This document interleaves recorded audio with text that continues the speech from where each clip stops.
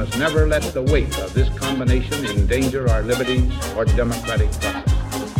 And so, my fellow Americans, ask not what your country can do for you, ask what you can do for your country. I have a dream.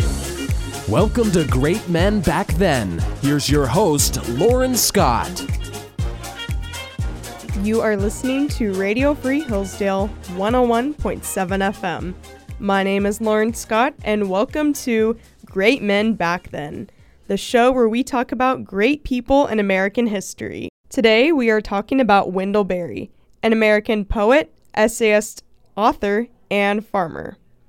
Although he has many marvelous works, today we will primarily be focusing on his book, Hannah Coulter, and we will also be interviewing Dr. Peters, who is a professor here at Hillsdale College, and not only does he know a lot about Berry, but he's also personal friends with him, so we'll get to hear a little bit about his opinions on some of Berry's works, but also some of his personal experiences with him. Now, although today we are only focusing on Berry's one book, Hannah Coulter, this should not discourage you from reading his other books. And he also has many poems that I love and hold dear to my heart. He is by far my favorite poet and author, at least during this season of my life, and you really can't go wrong with any of his books. Have you ever felt like your life was a systematic repeat of the same thing every day? Do you ever wonder why things can feel monotonous even if they are the things you have chosen to pursue? Have you ever pondered the fact that there is a whole world beyond you that you have given little to no thought to? Well, Berry has had all these same thoughts, except he has not just thought about these things, he has religiously made an effort to solve these problems in life. And he has been kind enough to publish what he believes to be solutions, or at least a good place to start. It can be hard to take a step back and appreciate the world around us because we're too busy with our everyday lives. But Berry would argue that a life that does not stop and look around is no life worth living at all. Coming from a humble farming background himself, he is a strong advocate for the agrarian lifestyle. Most of his poems relate back to nature in some way or new life being brought into the world. It is hard to say which poem of his is most well known, for they are all beautiful and unique in their own way. My personal favorite poems by Berry are A Timbered Choir and Manifesto, the Mad Farmers' Liberation Front. These two poems show how Berry uses nature and farming throughout his work to convey a deeper meaning. There are many wonderful, unique things about Berry that I would love to educate you on. How about I share some fun facts by playing a little game called Spy the Lie? You may remember this game from a couple weeks ago. I did this same sort of little segment whenever I was featuring Alfred Lord Tennyson. And so basically, I will tell you two truths and one lie about Berry, and you will have to guess which one is the lie. Now, although I do not condone lying, for the sake of the game, I guess I will have to lie to you. But don't worry, I will later reveal which one is the lie, so you'll just have to keep listening to this episode if you want to find out. Without further ado, let's jump right into this game. Fact number 1. Berry does not own a computer and writes all of his work on a typewriter. Fact number 2. Berry has 5 children, 2 of which own their own farms. And finally, fact number 3. Berry has a sheepdog named Liz. Now, it is up to you to think about these 3 facts throughout the rest of the episode and try and guess and figure out which one is the lie, which I will later reveal to you after our interview with Dr. Peters. Today, I'm here with Dr. Jason Peters. He is an associate professor of English at Hillsdale College. He knows Wendell Berry. He's written a book about Wendell Berry, and he's friends with him as well. So he is going to give us the rest of the story. So thank you so much for joining us today. You're welcome. Really do appreciate it. How did you meet Wendell Berry in the first place? I met him outside the men's room in a building on the campus of University of Iowa back in the 90s, but that didn't really count as a meeting. We just said hello, and he didn't know me from Adam. A few years later, I visited him at his farm in Kentucky, and we spent a couple hours sitting by the stove in his living room, just chatting, talking about mutual acquaintances, talking about books that we liked. And later, he said, "Well, I gotta go do the chores." This is the way he gets rid of people, I think, when he's with somebody who's really hard to talk to. But he invited me to go down to the barn, and we did the chores, fed the sheep, and took a walk up the road. He showed me the hillside that he said he loves to mow in the summer. This is one of my great joys in life, is to mow that hillside behind a team of horses. So I spent maybe 4 hours with him that day. I think this was maybe back in 2004 or something like that. And at the end of it, he said, you come again. He said, "I don't say that to everybody, but you come again." He says, "And by the way, I can tell you that Tanya likes you." And so that was the beginning. And then since then, I've been to his house several times. He and Tanya have been guests at our house. And we've met maybe 3 times at various conferences over the years. As a man who is not a big fan of technology and industrialization, what is his home like? It's a very old farmhouse. It's the principal rooms are the living room, which is the first room you see when you come in, totally lined with books, and there's a wood-burning stove in there, and a piano that Tanya plays. And then behind that is the kitchen, very modest kitchen with another wood-burning stove in it. And he has what appears to be, I haven't seen much of it, what appears to be a main floor study.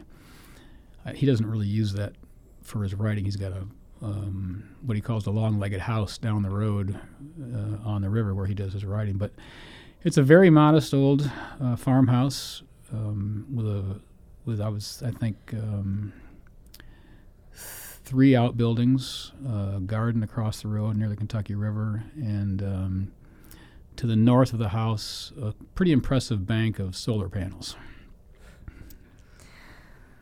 I attended a lecture last year. You were talking about Berry, and you mentioned he has a cell phone now because of his old age. Am I remembering that correct? You are remembering that correctly.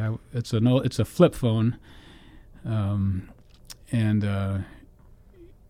as I understand, it's a concession to his wife's concern that he could be off at his long-legged house doing his work, and something could go bad with his health, and he would have no way of getting a hold of her. He said elsewhere, he has a landline in his house, and he really does like talking on the telephone. He likes that technology. He likes the radio. He likes being able to hear music in his kitchen, and apparently he loves to have long conversations on the phone with his friend Wes Jackson in Kansas. And then, of course, he's got an old beat-up pickup truck, and he's not completely outside of mainstream America. Berry loves his dog, and I believe he has even written a few poems about dogs. Mm-hmm. So did you get to witness his bond with his dog? I believe he currently has a sheepdog. Yeah, he makes good use of sheepdogs because he's got a couple of different flocks that he keeps in separate hillsides and separate pastures, and feeds out of separate barns.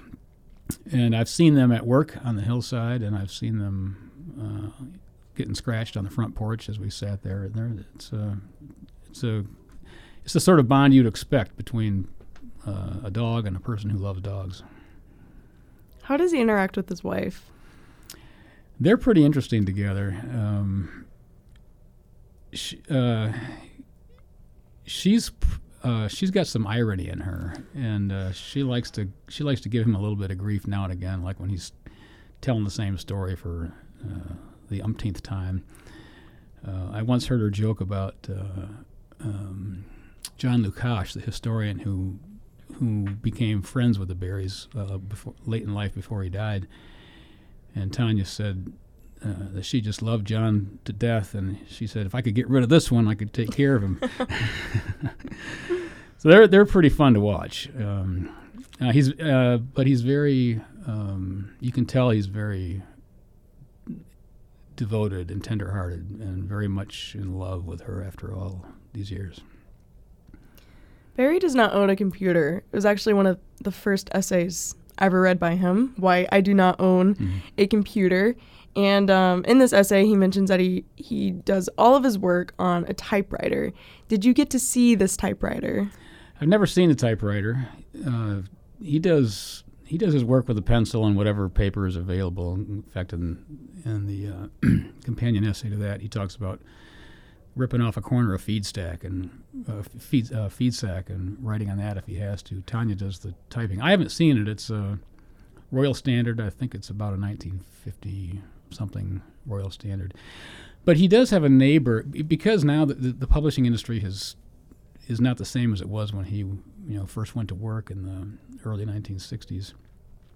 He has a neighbor who types what Tanya has typed onto a computer, and so that he can submit his work in the only form that's allowable now, which is electronic. And she also helps him out with some of his correspondence, because he gets a lot of letters, and so sometimes he answers letters into a tape recorder, dictates them, and then she helps out and types them out for him. But no, I haven't seen the typewriter. You mentioned that he drives a pickup truck, but if he were to be a car, what kind of car do you think he would be? Wouldn't be a Maserati. Wouldn't be a Ferrari. The pickup truck is, it looks like it's a basic farm vehicle. If you have to throw 5 lambs in the back of it, you can do that. So I'd put him solidly in the territory of a half-ton Chevy or Ford pickup truck, and not a new one. It'd be a manual transmission. You mentioned that he likes to listen to music. Do you happen to know what kind of music he listens to? The one time when I was at his house, he said, I want you to hear this song. So he pulled out a CD by a group called Laurie Lewis and the Left Hands, I think it is. I could have that wrong, but I think I've got it right. And they had done a recording of one of his poems, Burley Coulter's love song to, I'm blanking on her name. But he said, he played it for me, and it was kind of a bluegrass sort of song, which I think is maybe his preference. And he said, I don't know anything about music, but if I had written the music to my own poem, that's exactly what I would have written. So I think you can pretty much count on the banjo and the guitar and the fiddle. You mentioned how you had the opportunity to actually hang out on his porch with him. Would you say when he's not working, does he spend a lot of time on his porch? He probably does. He's always got near as I can tell, he's got a pair of binoculars there to do his bird watching and some bird houses that are set out in front. But I think I don't know, at this age, whether he still does a lot of walking on the hillsides. I think in his younger years, a lot of his spare time was spent kind of in solitude walking. Most of us who write have learned to compose in that way, in our heads. But my guess is, I think he spends a lot of time on that porch in clement weather, It's a nice porch. So he has a separate building to do his writing. Have you ever seen that building? I have seen it. I think I snapped a photograph of it, and he he guards that place pretty carefully. He doesn't want photographs published of it, and I don't think many people have seen the inside of it. I don't know that for sure, but of course he's written about it in an essay called The Long-Legged House. And in winter, when the foliage is off the leaves, you can see it from the road. In the summertime, you can barely see it at all. All right, well, thank you so much. That's actually all the questions I have for you today, but I really appreciate you taking the time to join me. I'm grateful for the opportunity. Thanks a lot. And now it is time for me to reveal the lie from our little game, Spy the Lie. The lie is fact number 2. Wendell Berry did not have 5 children. He actually only has 2 daughters, which means that Berry does not own a computer. He uses a typewriter, and he actually does have a sheepdog named Liz. Now that you have heard Dr. Peters talk about Wendell Berry from a personal point of view, I think it's only fair that you now hear a little bit of his writing. I will be reading from his book, Hannah Coulter, and to give a little bit of a background story just so this will make sense to you, Hannah Coulter is a young woman who just married the love of her life, Virgil, and he got drafted in World War II.